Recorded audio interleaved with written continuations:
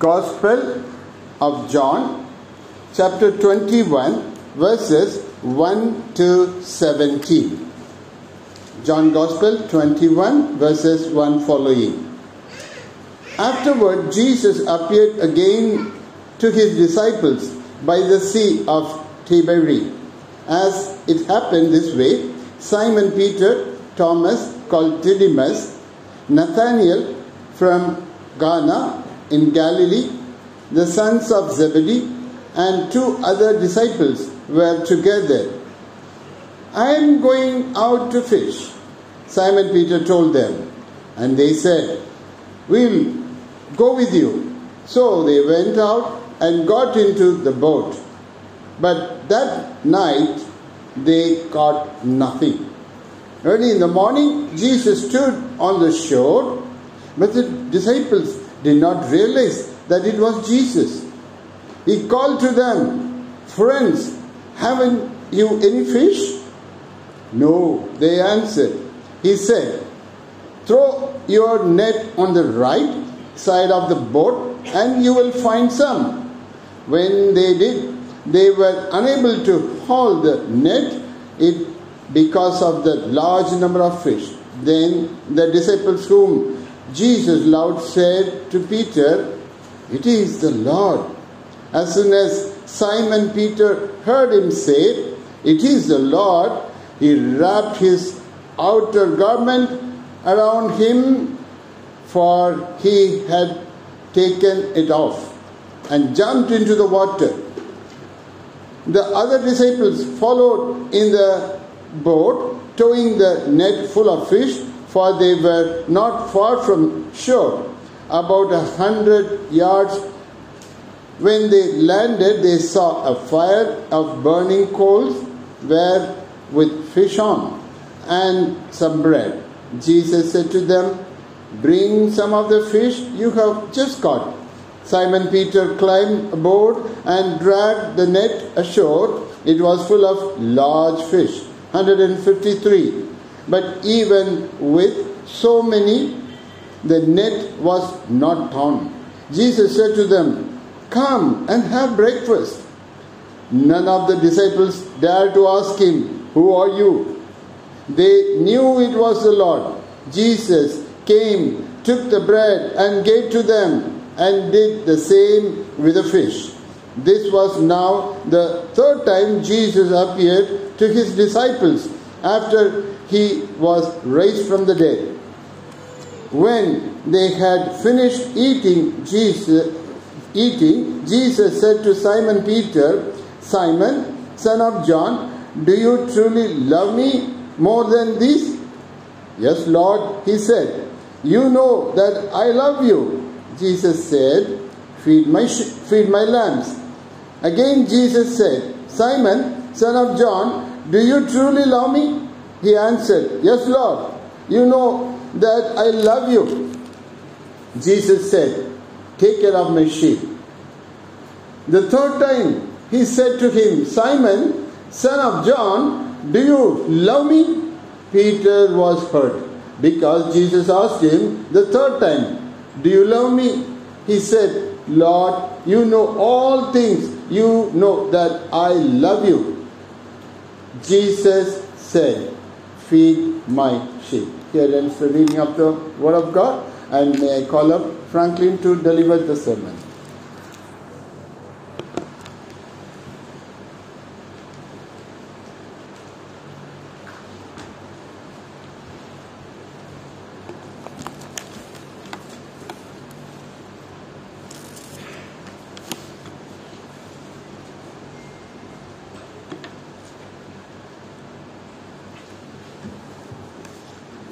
Thank you, Pastor, for reading the scripture passage.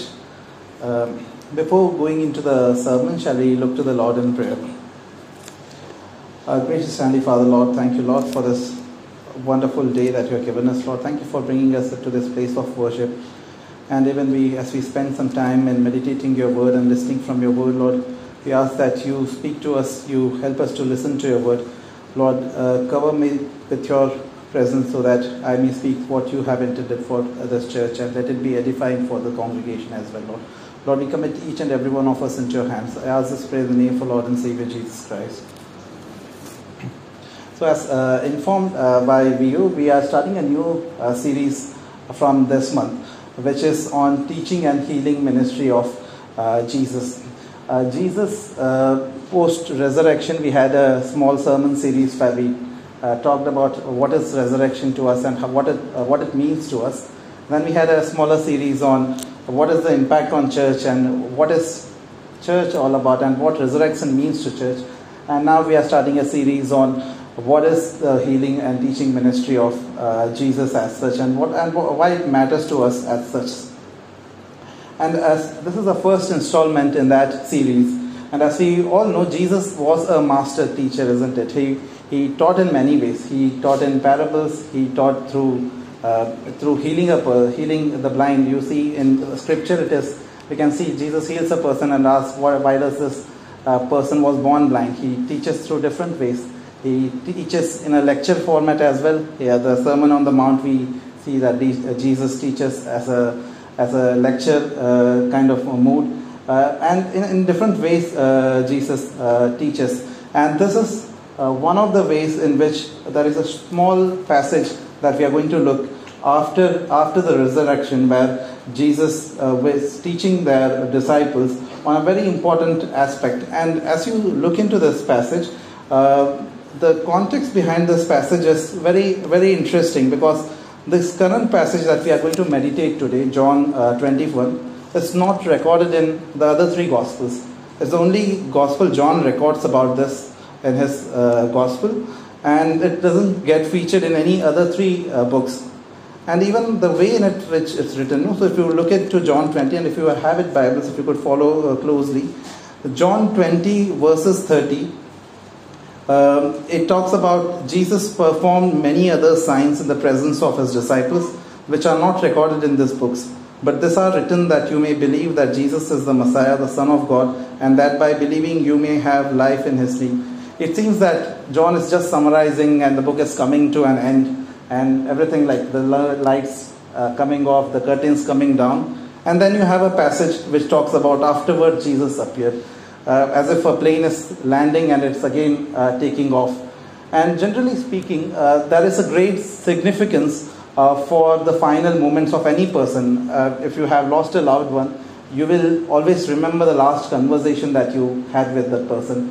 There are a lot of important speeches that we can recall, which are given by many important people, where the last speech is still remembered. If you take, for example, Martin Luther King Jr., his speech, I Have a Dream, which is quite talked about just some time before he died, and that stays with people. Even in my case, I lost my dad almost 2 years back, and still we talk about the last day he talked to us, the last time we prayed as a family, and all those things. So those last moments are very, very important for any person. Speaking from that, Jesus' almost the last interaction of his earthly life with his disciple is recorded in this passage, and we will be looking into like what it means to us and why it is important for us. If you can go to the next slide. If you can go to the next slide.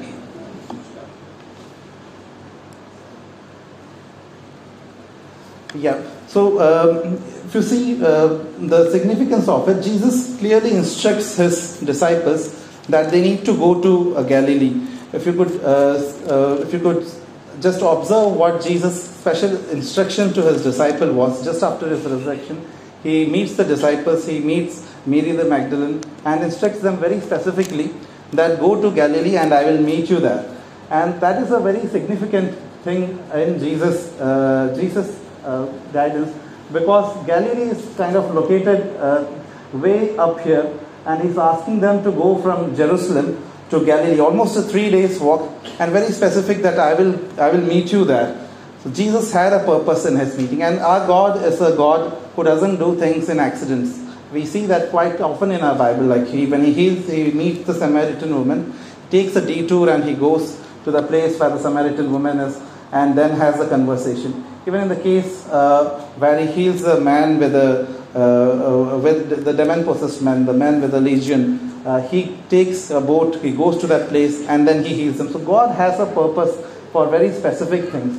And he also asks his disciples, I'm not sure how did they travel, did they walk, did they travel on a donkey, but he asked them that you go to this place, Galilee, and I'll meet you there. And this is the setting in which this things happen, or this things are taking place. And if we come to this, how this incident is even narrated, we will be looking into, it's a very interesting passage. As I told in the earlier, Jesus is teaching them about certain very important things. And out of that, we'll closely meditate on what are the 3 important lessons that Jesus teaches us. As a teacher, early in the 18th century, there was quite interest to document how do people learn actually. What are the ways in which people learn. We have a lot of teachers, principals, vice principals in our congregation, and they may be aware of this, that it's a quite interest for a school or a college to know how do people learn. And this was studied by different researchers. And if you can go to the next slide, this person called William Glaser, he came with a theory called the learning pyramid. So what does learning pyramid say? Is that how do we learn? Is that we learn 10% of what we read, we learn 20% of what we hear, we learn 30% of what we see, 50% of what we see and hear, 70% of what is discussed with others, 80% of what is experienced personally, and 95% of what we teach to someone else. And now we'll closely see what kind of method is Jesus using in this teaching, this final teaching. He knows that this is important for the disciples. He has taught several sermons to them. He has taught them about several things. And this is a close, another setting that he has almost set it up. He has asked them to go to Galilee, and he's about to meet them in Galilee. Also interesting to notice how John writes the gospel. Every gospel has a purpose, and the way of it is written is different from each other. So if you see the same kind of narration or same miracle even mentioned in other gospel, there will be slight difference of how the author writes it. John has a very interesting way of writing. Even at the starting of the book, John starts it, in the beginning there was word, very philosophical in nature and very different ways of writing. Similarly, John, scholars believe John, the miracles that he has chosen in Bible to be represented are also very specific. He only chooses 7 miracles in his depiction or in his gospel, and each miracle is followed by a teaching. So very specific, very choosy. He doesn't want to go into all the miracles, but only 7 miracles he wants us to learn from Jesus' life, and each of this miracle is followed by a teaching. That's called the miracles are signs in gospel. John mentions miracle, that these are signs that Jesus performed, and each sign is followed by a teaching. So if you can go to the next slide, we can see that some of these miracles, for instance, in John 2, there is a miracle mentioned about turning of water into wine. That is followed by Jesus' teaching with Nicodemus, where he teaches about new birth, new life, and how the transformation from an old wine to new wine could happen. Similarly, feeding of 5,000 in John 6, Jesus feeds 5,000. Then he follows up with saying, I am the bread of life. How the breads were given to people. Then he follows up the teaching on bread of life. Resurrection of Lazarus. Jesus resurrects Lazarus from death. And then he teaches them about, I am the resurrection and life. In the same chapter, he talks about these things. So in a way that is very, very significant, that all the miracles that are recorded in John prior to this 21st chapter have a specific teaching that is followed by. And in that way, this miraculous catch of fish, disciples being on the sea, and how all this comes together is a very interesting passage that we could reflect on. And also this passage actually comes right before the Great Commission, isn't it? Great Commission is something, the last instruction that Jesus gave to us. And if we could just turn to Matthew chapter 28 and look at the Great Commission. Matthew 28 verses 17 onwards. When they saw him, they worshipped him, but some doubted. Then Jesus came to them and said, and this is the Great Commission, all authority in heaven and on earth has been given to me. Therefore, go and make disciples of all nations, baptizing them in the name of the Father and the Son and of the Holy Spirit, and teaching them to obey everything I have commanded you. And surely I am with you always to the very end of age. For very few people, very few disciples, he is giving this momentous task of spreading the gospel across the world and saying that you make disciples, teach them to obey everything. And this is given to a very small number of people. And it's a humongous task that they will have to follow in the coming days of how to do this, how to take forward this Great Commission. And what I believe is that this teaching that God gives in this John 21st chapter is actually how to do the Great Commission. In what way you can achieve the Great Commission, and what are the ways in which you can take the Great Commission as such.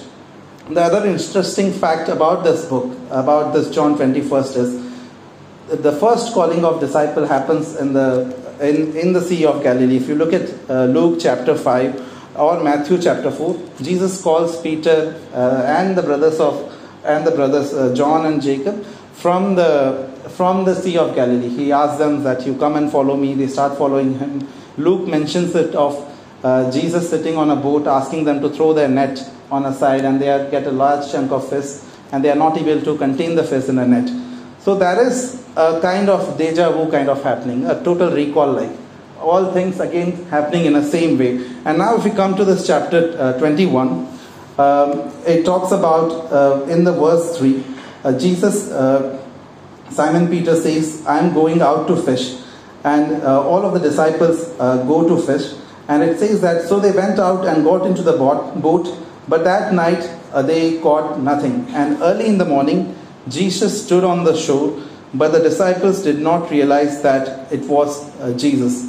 You have all the disciples almost doing all the things again, like a total flashback is happening to them. They are at the Sea of Galilee, they are again fishing, they are again on the boat as Jesus called them on the first day. And Jesus is taking them through this kind of experiential learning of how do you experience and learn what is needed the most. And the first lesson that he teaches the disciples, and also for us in our ministry, in our day-to-day life of a fruitful living Christian life, the first lesson that he teaches us is accept human inability. He makes sure that disciples go to Galilee. Jesus doesn't appear as soon as they reach Galilee. He waits for them to see what happens next. What are the things that they're doing? Simon Peter goes to fishing, as it was the case before. He turns back to his older ways, and disciples are with him, and they are not able to catch anything. The verse 4 says early in the morning, just to depict, saying they were there in that Galilee Sea for almost one night, fully trying to get a fish, but they were able to catch nothing. And this is what I think this passage teaches us, or the lessons that we have for us, is that apart from God, apart from Him being in control, we can do nothing. And what does that apply to us, apply to our life? What does that mean for us? Without God, if we are nothing, we can do nothing. What is that human inability? What is the application part of it? What we could do is, Jesus says in John 15, isn't it? Remain in me as I also remain in you. No branch can bear fruit by itself. It must remain in me, remain in the vine. Neither can you bear fruits unless you remain in me. For a fruitful Christian life, for a fruitful Christian ministry, it's very essential that we accept a human inability. We focus on God's ability and trust in Him rather than depending fully on our capability and on our strengths as such. And how do we remain in me? What does that mean for remain in me or abide in me? Or what does that mean to stay connected to Jesus? I think these are very simple things we quite often hear. Praying, reading the Word of God, staying in fellowship.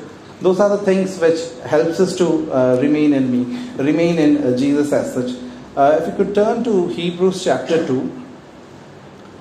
Hebrews chapter 2 verse 1, which talks about a very interesting thing. It says, we must pay most careful attention, therefore, to what we have heard, so that we do not drift away. we do not drift away. Drift away is very, very interesting word. We don't go as a believers. We might not cut off from cut off from His presence all of a sudden. It's possible that you can slowly drift away if you don't remain in Him. Like a boat just flowing with the waves, like a boat going with the waves and flowing away. You can drift away if you don't pay careful attention. The first teaching that God teaches His disciple, that if you want to achieve the Great Commission, if you want to do what I have commanded, my final teaching for you in this earth post-resurrection will be that you need to remain in me and accept the human inability. You will not be able to catch any fish, or for that matter, you will be not able to catch anything. You might not be able to get people to this church if you are not able to remain in me, if the focus of us is not on Jesus Himself. The second teaching that He gives for this, the second lesson that He has for us is they have to follow the wisdom. They have to follow the wisdom of God. He talks about cast your nets. If you come to the verses 7 onwards, I am reading John chapter 21, verse 7 onwards. Then the disciple whom Jesus, verses 6 onwards, He said, throw your nets on the right side of the boat, and you will find some. When they did, they were unable to haul the net in because of the large number of fish. Jesus, before that, He asked, friends, haven't you had any fish? For fishermen who were kind of fishing all night, that was kind of a rude question, isn't it? Ki, friends, haven't you have any fish? In other version, it says, little children, didn't you have any fish? Kind of sarcastically, Jesus asked them, haven't you got any fish? And they say they don't have. And Jesus then asked them that, throw your net to the side of the boat. And interestingly, the disciples obey, and it is mentioned that they then got a huge a net full of fish. Again, a flashback to the same incidents which is again quoted in Luke 5. The first calling of disciples, as I said, was on the Sea of Galilee. The first calling of the disciples, if you come to Luke chapter 5, and I'm reading for verse 4, the same verses Jesus says there again. He says, when He has finished speaking, He said to Simon, put out into deep waters and let down the nets for a catch. Almost He does a flashback for him. This was your first calling. Again I'm calling. The incident is again happening. They are again at a sea. Jesus is again asking them to put the nets on the sea. They put it, and they are able to get a lot of fish as such. The other thing here apart from trusting God is obeying His sovereignty. God is a sovereign God. If He wants people to come to His presence, He reveals Himself. He gets people. He controls the fish. If you see, He makes the fish come to this net, isn't it? God guides the fish, all of them to go to this fish. He controls the fish. He makes sure that people are obeying His words. Even the creatures are obeying His words. But the interesting part is, and part of the disciple is trusting Him. Trusting is a little different from believing, isn't it? I'm reminded of a story which is narrated as such. In US there is a place called Grand Canyon, which is sets of two hills, and there was a stuntman who had tied rope between these two Grand Canyon, and he had invited all the people from the nearby villages that he is going to cross the Grand Canyon. So he had tied these ropes, and people were there to witness it, and everyone was there, including his family, and all of them were there. And the person starts walking on this at a very high altitude. He walks. So first he goes. People are afraid to see how he will cross, and he crosses successfully. People cheer him. He's very happy. Everyone is happy that he has pulled out this amazing trick. Then he says that I'm going to blindfold and walk. Do you believe me? He asks. People say, yes, we will believe you because we have seen you walking now. And then he again blindfolds and walks. Then he says that I'm going to have a cycle and ride on it. He asks people that, do you trust me that I'll be able to, do you believe me that I'll be able to walk, or I'll cross in this on a cycle? Because people have seen him walk, seen him cross it blindfolded. They say, yeah, we believe him that you will cross on a cycle. But before he takes the cycle, he turns back and asks, will you join, any of you want to join me on this? And no one joins him. No one is able to take that courage or step of faith, because though they are still believing he will be able to do, but when he asks, can anyone come and sit with me and we'll go together, there is no one able to take that step. But a person comes forward and he says that I will come with you. I know that you can take me through.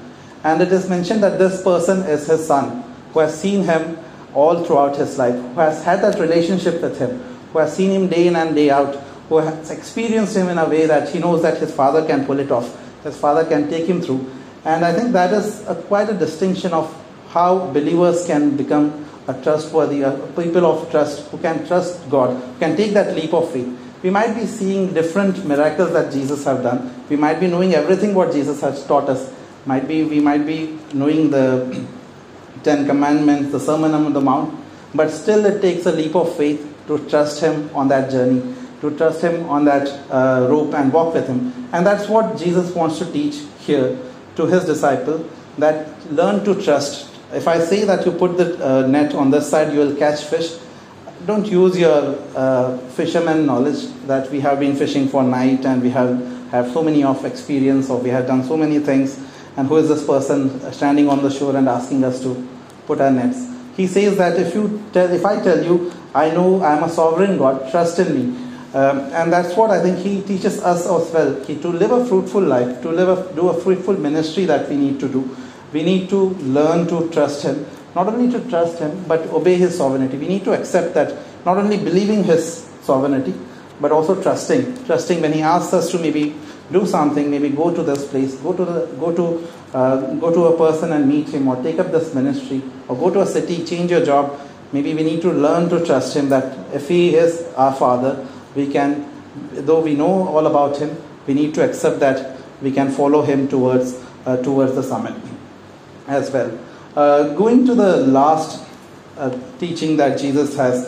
Also interesting in this passage, as I mentioned, again Jesus has a third kind of teaching for His disciples, which is again has a kind of a recall, isn't it? The first one we saw that Jesus took them to the Lake of Galilee, as it was the case in the first calling of disciples.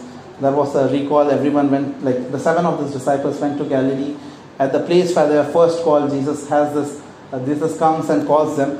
The second calling, the second lesson that He teaches, again has a recall. You saw in Luke chapter 5, where Jesus called the first disciple. He had asked them to put the net, and they had got a fish.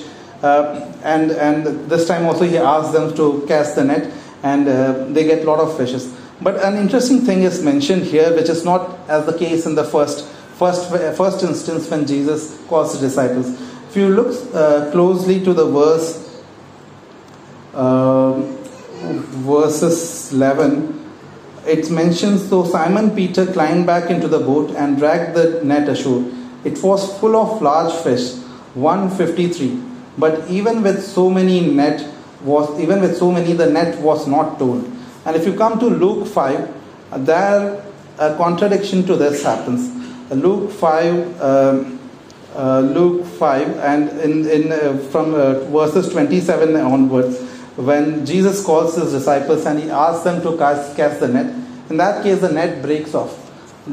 So many fishes come inside, but the net is they are not able to pull the net back in, and the net starts, and the boat starts sinking. It's interesting why it is mentioned here in John 21 very specifically, with so many of fishes, the net didn't break off. And I think Jesus is preparing for that great commission. And often in their lives, these disciples, as the 12 of them, will take forward the gospel. There will be people who might be coming into church and going out, falling apart. People who might be visitors, as Jesus taught that some will hear the gospel, but some will fall back.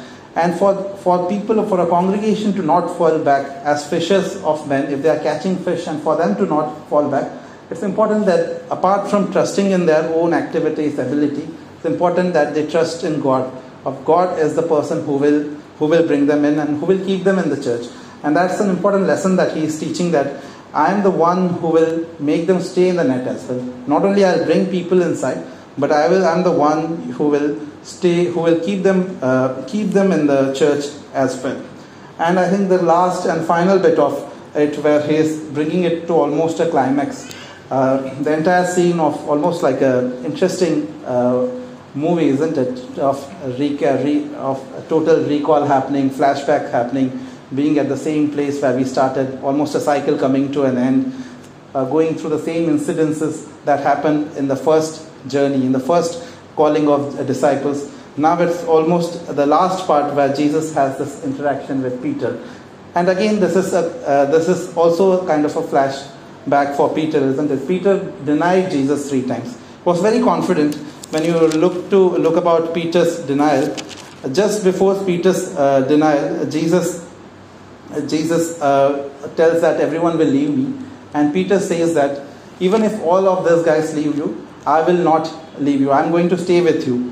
And it happens that Peter denies Jesus, and God is going to address that very issue here in this last teaching that he's teaching his disciples. He's going to ask Peter some very, very pointed questions. But notice that Peter denied 3 times, and again Jesus is going to ask him 3 times. And just before he meets Peter, it is mentioned here that if you come to verses 12, Jesus said to them, "Come and have breakfast." None of the disciples dared to ask him, "Who are you?" They knew it was the Lord. Jesus came, took the bread, and gave it to them, and did the same with the fish. This is the now 3rd time Jesus appeared to his disciple from when he was raised from the dead. So you see, Jesus was again there with ready with breakfast. It's interesting to note here, Jesus already had fish before disciples gave them, isn't it? Disciples got the fish, but it says that Jesus was already preparing a breakfast for them with some fish and with some bread. And it's also important, I think, that teaching that we have from this is also that God can do different ways his ministry. He can bring people on his methods or through other ways as well. But I think he wants us to get involved in this ministry. That could be any ministry, maybe a Sunday school ministry, a youth ministry, or anything that you want. God is able to do even without your help or without your support. But the reason he asked them that give me your fish as well and we will have breakfast together is because he wants us to get involved in. God is a very relational God. He wants us to be part of the great commission that he has done. And he tells them that come, give me some fish and we will have the breakfast. But the setting in which this happens is God is cooking breakfast, or Jesus is cooking breakfast. He's having coal, he's having furnace. And that's the same place where kind of Peter denied. He's preparing, if you look, I might not go into the scriptures, but if you look closely, Peter denies Jesus right at a fireplace, like a setting where there was people were taking a warmth due to winter, and he sits there and denies Jesus. It's the same kind of setting is created here, where again Jesus is near a furnace, not a furnace, he's cooking with fish on a coal, and everyone is seated having breakfast. And that's where Jesus asks to Peter these 3 questions. He starts with Peter reading from verses 15. He says, "Simon, son of John, do you love me more than this?" The first question that Jesus asks, if you could go to the previous slide. There are Greek, the language here mentions of only one love, because I think in our English language we don't have different definitions of love. But it is said that the type of questions that Jesus asked Peter were of different nature of love that he asked. The first time he asked, Greek mentions of 4 types of love that are there. One is storge, which is a love between family, philia, which is a love between friends, eros, love between a couple, and agape, a love of God. So the first time Jesus asked Peter is kind of asking him that, Simon, son of John, do you love me as agape, as an unconditional love? Do you love me unconditionally? And he has a follow-up there. Love me more than any of this. Any of this, what is this? We are not sure whether it is the disciple, whether it is the fish and the boat. But he has a closing sentence where it says, Simon, son of John, do you love me unconditionally than any of this? And Peter replies, yes, Lord, you know that I love you. But it is said that this love that Peter says is not the same unconditional love that he has. For he is answering in the same terms that Jesus asked him. Peter's answers to Jesus is in storge, the first kind of love that is there. So Jesus asks, do you love me unconditionally? Peter responds to us, yes, Lord, I love you affectionately. I like you. So Jesus says, then take care of my sheep. Then feed my lamb. Jesus again asks, the second time he asks that, Peter, do you love me unconditionally? And Peter again says that, Jesus, I love you affectionately, or I like you. Because Peter has had that experience of failing Jesus or denying him when it was his chance to take a stand. Though he had confessed, or he might have confessed and he has reconciled, but he's still not in that confident level that maybe I'll be able to take up again, should I commit to God that I love him unconditionally? Because that is that fear that what has happened, that I'm a sinner, I have denied Lord. And the third time Jesus asked, it said that Jesus comes to his level. Jesus asked Peter that, Peter, do you love me affectionately? And Peter says that Peter is hurt because Jesus has asking him for the third time. And if you see, it says that he said, Lord, you know, feed my sheep. It says that he said, Lord, you know all things. You know that I love you. And it also mentions that Peter was hurt because Jesus asked him. Jesus comes to the crux of the things. Whatever you have done. Before this, remember, Jesus has met Peter. He had an interaction with Jesus, or he appeared to Peter. But there was no record of this detailed conversation. Even in times of sitting in a breakfast table, it gives me a sense like maybe in a cell group setting, everyone is a believer discussing, and suddenly someone, maybe a spouse, asks you, do you love me? Or do you love me? It's that kind of an embarrassing situation for Peter, whereas everyone is sitting and Jesus is asking that, do you love me? Jesus doesn't like matters to be unresolved. Just before he goes to heaven, before his ascension, he wants to make sure that Peter is fully reconciled with him. Not only at a level, at a superficial level where he has appeared to him, he has had that interaction to see him, but he wants to get it affirmatively from his mouth that he truly does love him. And he is willing to go to that level. He starts with questioning at an agape level, but he ends up going to his level, that is at storge level, that's first level that Peter is comfortable with, saying that, do you love me at this? Do you love me affectionately? And he responds saying, feed my sheep. And I think that's what God also wants us to have as an application here. That if you go to the next slide, Peter asked God in previous instances that how much should I forgive my brother? And God had replied them that you should not 7 times but 77 times but 77 times. And he wants to teach them that in your ministry, in your life, not only you will need to accept human inability, not only you need to trust and obey, but you need to learn forgiveness and reconciling with people. Like as I am doing, forgiving you, you will face challenges in your life. You will face difficulties in your ministry, a great commission of spreading the gospel to the entire world, and you will have disappointments, and you will have people who might not go along with you, and you need to learn to forgive them. Not only forgive them, but reconcile with them.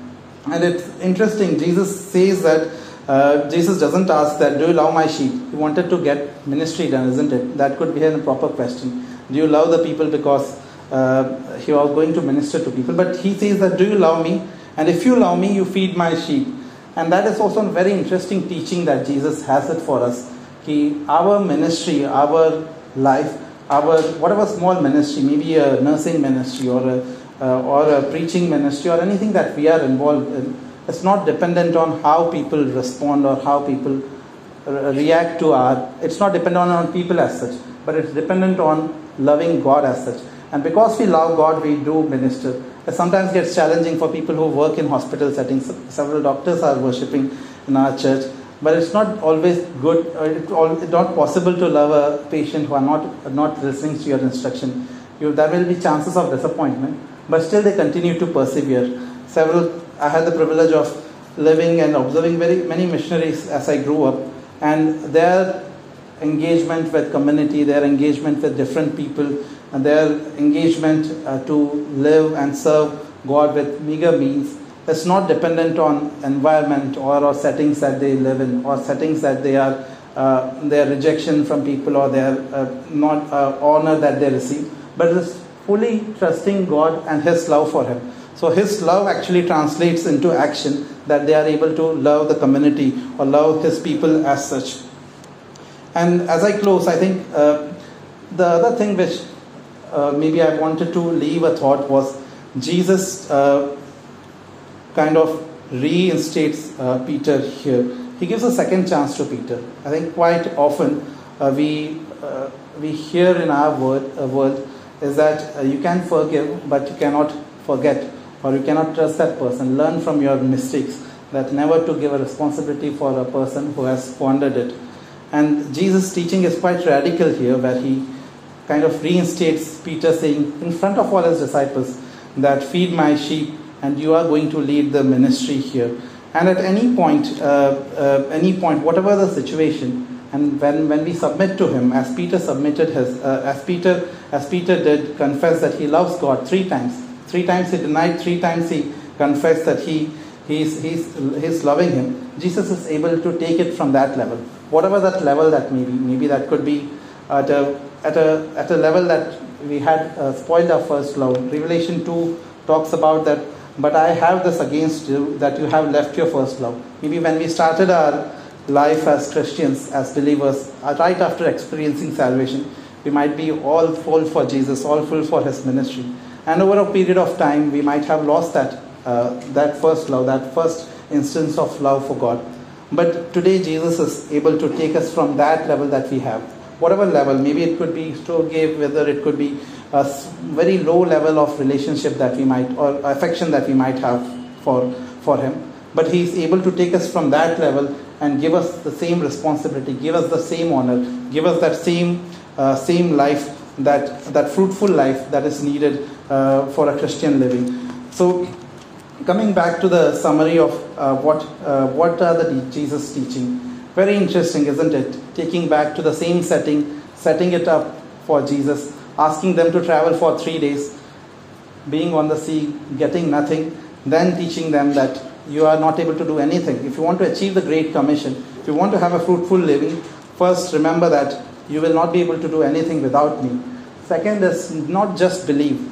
Don't just believe that God is a good God, God is a creator, He provides blessing, but learn to trust and obey Him. That's the second teaching He teaches. And the last one, whatever stage in life you are, if you are able to turn back and commit to Him, He's still able to take you from that same level. Peter was totally disappointed that he had denied Jesus. He might be of, this is just an assumption, but Peter may be of the view that he will do something for the Lord, but not a great ministry. Maybe he might be a follower in a B team of disciples, but not a leader of a person. But Jesus says that since he confessed, He says that you will be the rock on which I will build my church. He is able to reinstate to His first glory or first honor itself. And that's what I think Jesus wants to teach us today. Okay, whatever situation that you are in, or whatever level that you are in, I will come down to that level. And if you are able to again love me, if you are again able to commit me to yourself, I can take you from that level to and make your life and make your ministry very fruitful. As I invite the music team maybe to come up for music, shall we all rise up and maybe close our eyes for a few minutes and reflect upon this verse. And as I close, maybe before praying, I just wanted to read out this very interesting poem that I came across. It's written by a painting teacher, and it talks about how God as a teacher has been His help. The poem is titled "A New Sheet, A New Day." It talks about a painting student coming to this teacher, and he says that he came to my desk with a quivering lip. The lesson was done. Have you a new sheet for me, dear teacher? I have spoiled this one. I took his sheet, all spotted and blotted, gave him a new one, all unspotted, and into his tired heart I cried, "Do better now, my child." I went to the throne with a trembling heart. The day was done. "Have you a new day for me, Master? I have spoiled this one." He took the day, all spotted and blotted, gave me a new one, all unspotted, and into my tired heart he cried, "Do better now, my child." God is a God of second chances. He can come to the level that we are, and He can still raise us to His first love, to His first interaction, first encounter that we had.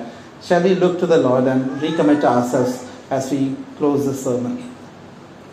Our gracious Heavenly Father, Lord, thank you, Lord, for this time of meditating from your word that we could have, Lord. Lord, we thank you that you have several lessons that you have in your scripture that still resonates with us even after so many years that have passed, Lord. Lord, we thank you that your grace that has been sufficient for this day is also able to teach us that we need to accept our inability. We need to not be proud. We need to submit to your will, and we need to learn to trust and obey, Lord. Trust what your sovereign will is. Trust your sovereignty and obey your commandments so that we can remain in you. We can abide in you, Lord. Lord, we also know that you have loved us even before we knew us, Lord. You have plans for us. And if we are willing to recommit ourselves, if we are willing to come at the stage to us, you will still be able to take us to that first honor, to the great honor that you have. Help us to, Lord, recommit ourselves. Help us to trust and obey your word and commit ourselves to a fruitful living so that we will be able to glorify your name in this earthly life, Lord. Lord, we once again commit all of us into your hands. I ask this prayer in the name of Lord and Savior Jesus Christ.